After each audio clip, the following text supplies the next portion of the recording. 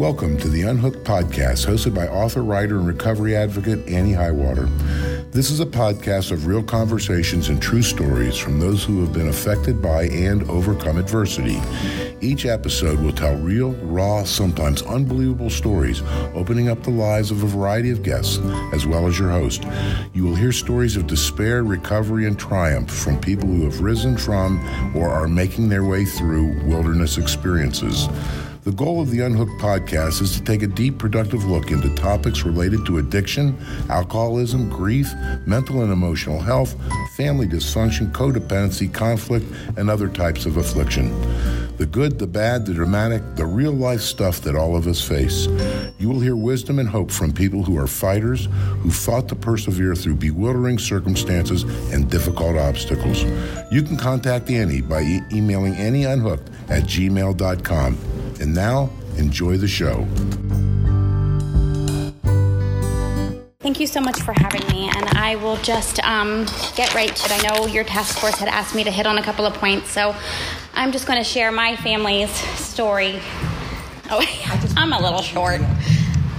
My family's story of the effects of addiction. To be quite honest, it's a real and raw story, so I tend to get a little shaky about it. I've not really had a day of my life unaffected by someone's addiction. Just a little backstory. My mother and father, I'm the youngest of their 6 kids, and when they met, my father had come from a lot of poverty and lied about his age and got into the military early. He became a flight master with the airborne for the Army. My mother came from kind of a very white-collar family, a lot of education, judges. Her father owned a loan company, so it was really these two worlds collided, and they had 6 kids. In the course of their marriage with their first 4 kids, my father presented with a really bad alcohol problem.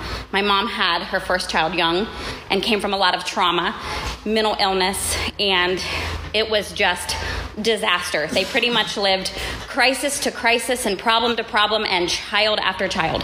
When the 4th child was born, my father became a Christian and started going to church and became kind of a self-help guru and was always trying to better himself and better his life. And they got swept into a couple of tides of prosperity beliefs and name it and claim it and faith healing and things like that. They kind of went to the extreme of everything to try to come out of this cadence of misery that they lived in.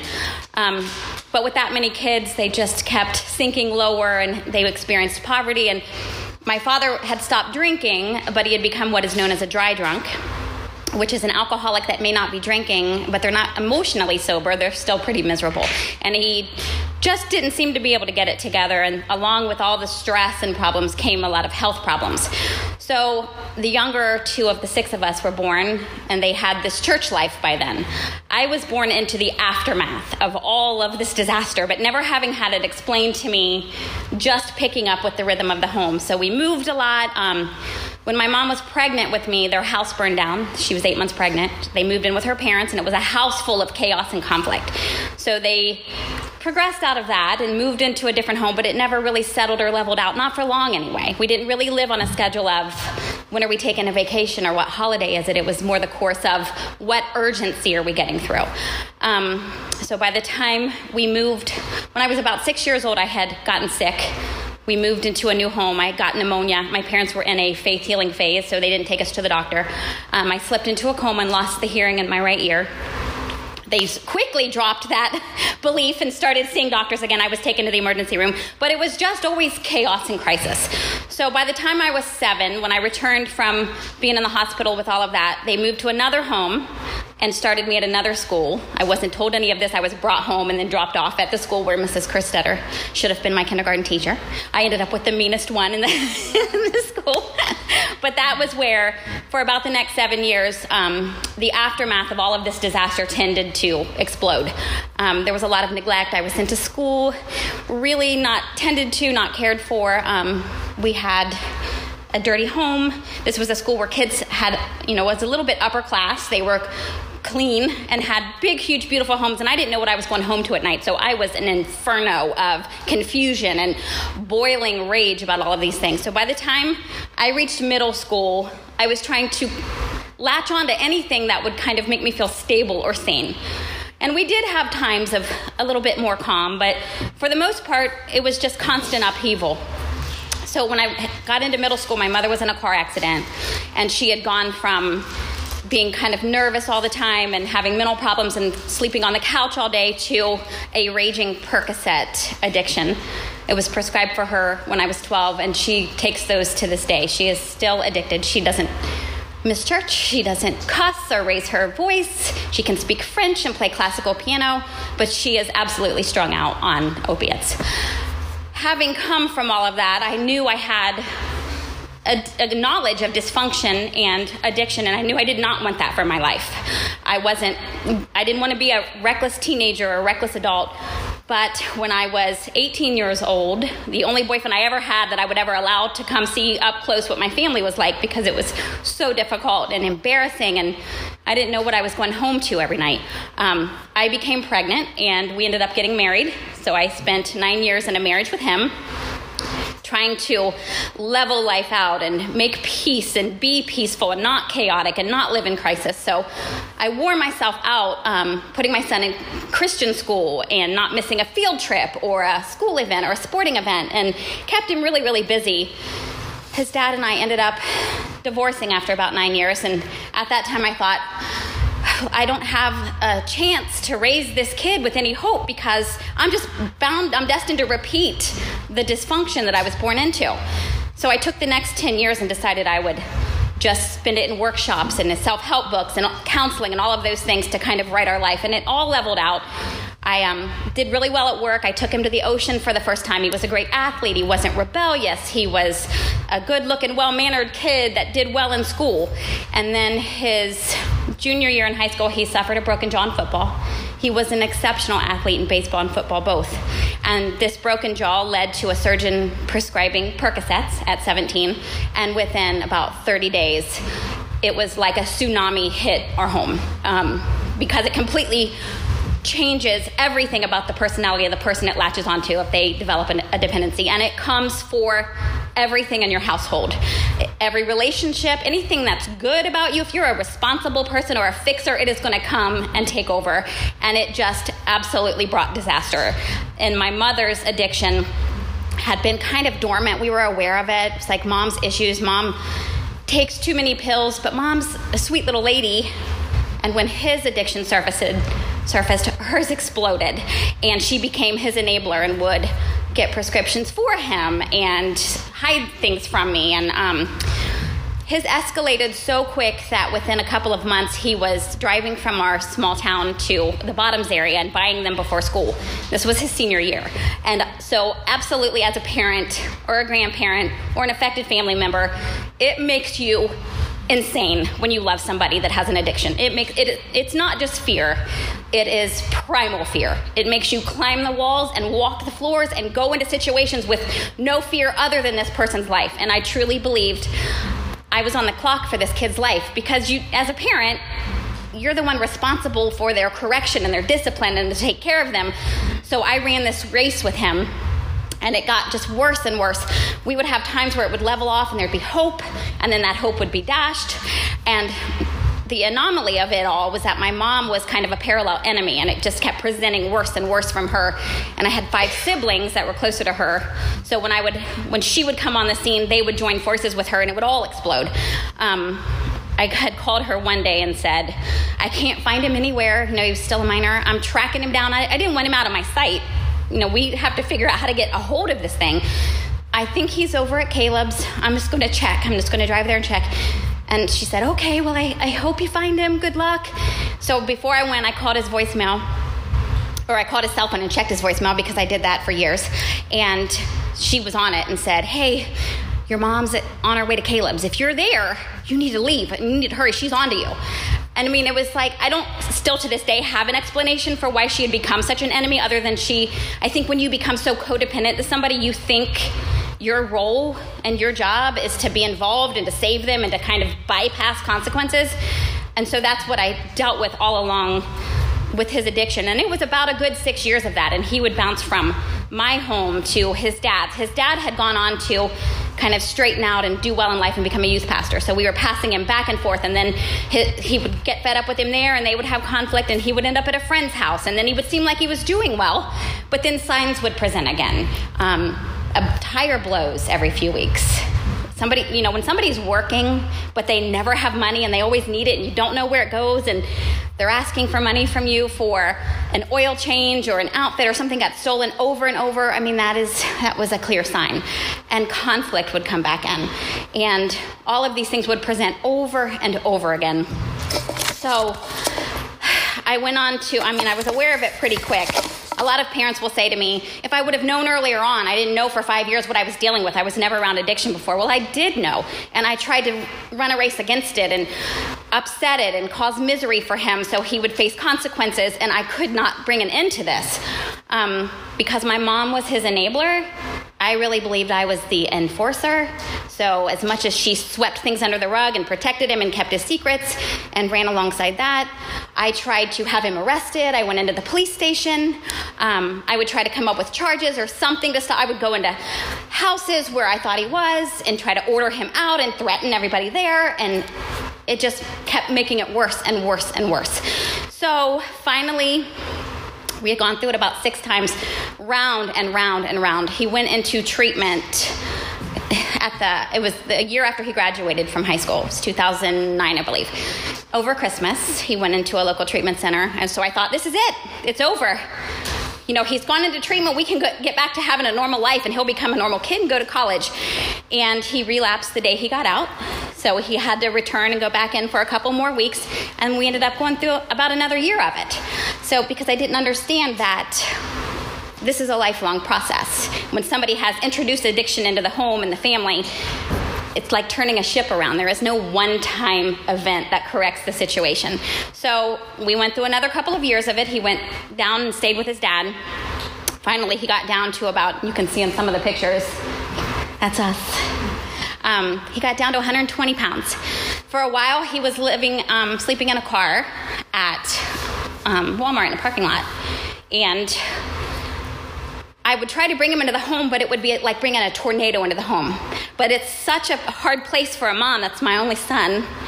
And how do you put them out? How do you watch them walk away? I remember sitting in the rocking chair that I rocked him in when he was a baby and watching him throw a bag over his shoulder and walk away, and watching that back of his head leave and thinking, how can this possibly be our life? How can this be our life? I came from such a mess and I did everything. And at that time I was an insurance agent for about 16 years. And I knew part of the process of being an agent was to assess risk. You cover the risk. So I thought I did that with him. I thought I put him in private school. I didn't have a home with a ton of booze in the fridge or anything like that. There wasn't conflict in the home. I wasn't bringing men through his life. I was focused on getting him raised up right, and it just kept exploding and getting worse, and nothing I did could bring an end to it. So finally, we had gone through about another couple of years of it, and I was so highly triggered and just about to the point of giving up. And I, at that time, had become friends by accident with a couple of therapists. One of them worked in the court system with families that had substance issues, and she made decisions to remove kids or return them. So she started kind of untangling me from the process. And it's one thing to call your best friend and say, I'm dealing with this with my mom, and your best friend's like, oh, your mom's so gross. And then this one could say, well, that's her inability to recognize nuance, and that's a trigger for her. So she kind of untangled me from all of that. But it had gotten to such a terrible point with him that even she said, there's no way out for this kid. He's losing weight. He's getting worse. It's prison or death. And that was such an all or nothing. And I had come from being such trash or feeling like such trash that I just thought, well, this is just our destiny. There's no way out of this. We're just meant to have the carpet ripped out every time things start to look good. This is just it for us. We're just meant to be nothing. There's nothing I can do. It keeps getting worse. This is just our identity. So I went home that day. That was kind of a tide turn day for me. And I thought, if she believes it, it must be true. If even she believes it. But I have this internal fight in me that kind of gets me through things, and it got me out of that childhood. So I went home that day and I walked the floor and I just thought, okay, he's still alive. There's still breath. It's bad. It looks really bad. And I don't know that by the end of this day I'm not going to get that call. But how can I look at this? Because she says there's no hope, and I can't sit on that. I can't reconcile to that. So I started turning how I responded to it and thinking, okay, I'm going to call things that are not as though they are. And every time this situation rages at me, I'm internally going to say, this is going to work out. This is going to turn around. This kid's going to get sober. This kid's going to get healthy. This kid is going to be the example of someone that went to the depths and got healthy. And then it got worse. It got worse for probably about another year and a half. And he would agree to go to treatment. So I'd pick him up and bring him into the home, but he had agreed so that he could come into the home and he would steal from me and take things out of my jewelry box. And he was really good at deceiving. And a lot of this I wrote about in my book, if you want to check that out, so I don't have to bore you with all my details. But at one point, he had gone into treatment, and a counselor had called me in for a family meeting, and he had convinced her that I was too strict and that he was traumatized by how strict I am. So she brought me in and had believed him and corrected me in his presence. And then when we walked out into the hallway, he said, "Did you like that? Did you like how people believe me and not you?" And I just knew I was dealing with a monster, and this monster had taken over my son, because my son was in there and my son was not evil, but this thing had just taken over. So it was one thing after another like that. And then finally, when I had it, I tried to remove him from any home that would take him in, or warn people or call people and get into email wars with a family that would take him in. You're preventing him from rock bottom. He needs to feel this and suffer this. So he wants out, and then he would turn them on me at first, and they would say, this, mother isn't taking her son in. It's his birthday. It was just one enemy after another besides addiction and my mother, and I really felt alone in the middle of it all. But I kept having to call those things that are not as though they are. This is going to work out. This is not over yet. And I developed this mantra, it ain't over yet.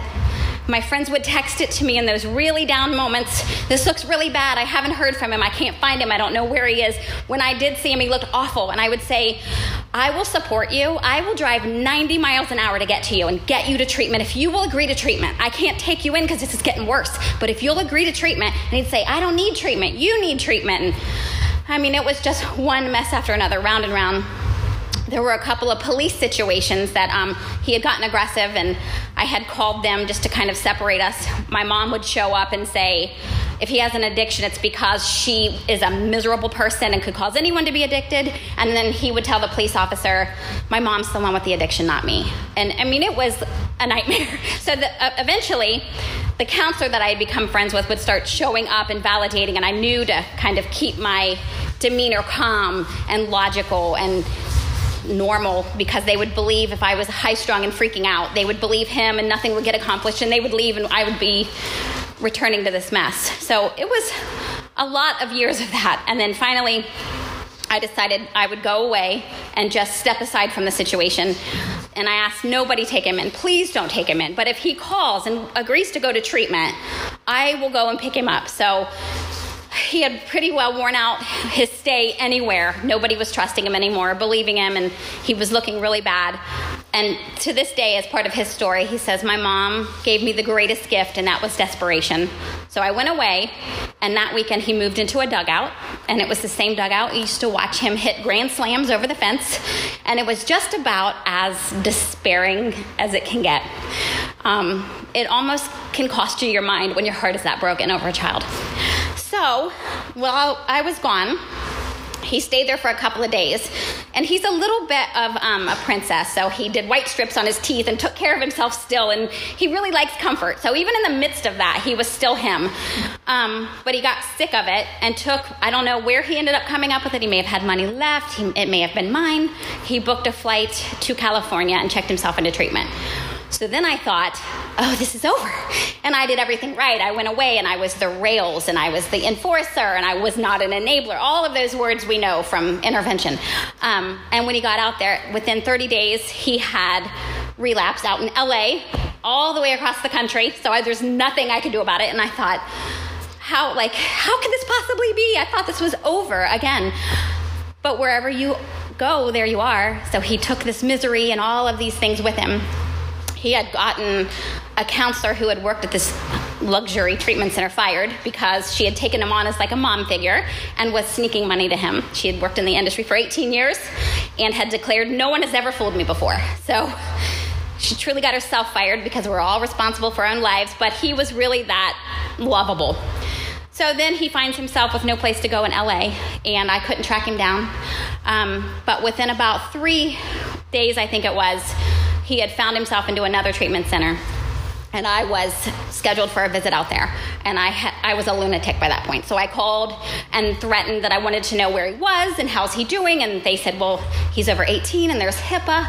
Well, I'm flying there and, I need answers. So finally the director of the treatment center called me back. And this is how I think it's so important to put your faith into action and call those things that are not as though they are. Because the man that called me ended up, my father taught me about concepts of boxing when I was a little girl, psychological concepts for when you're an underdog and when you're sick and when you feel less than, so that you can kind of get back up and keep going. The man that called me had been a former boxing coach, but now he had run treatment centers. And so when he called, I said, I don't think anyone can handle him. I don't think anyone can see, what this kid's like. So I'm not trying to seem like a hateful person. I want him to be loved. Nobody loves this kid more than me. But if you don't know what you're dealing with, because he'll steal your purse and help you look for it, if you don't know that, then he will devour you. So he said, so what you're telling me is he has this addiction and it's devoured everybody. It's left your life in ruins. He's a good-looking kid. He's intelligent, talented, well-mannered, but I can believe nothing he says. And I said, yeah, exactly. And he said, I got 60 just like him. He's in the right place. So that was when life kind of began to even out. Someone had said to me in the worst of those days that there's a path for your son, just like there is for you. You're not going to dig that path and create it. There's a path for you for peace. There is one for him.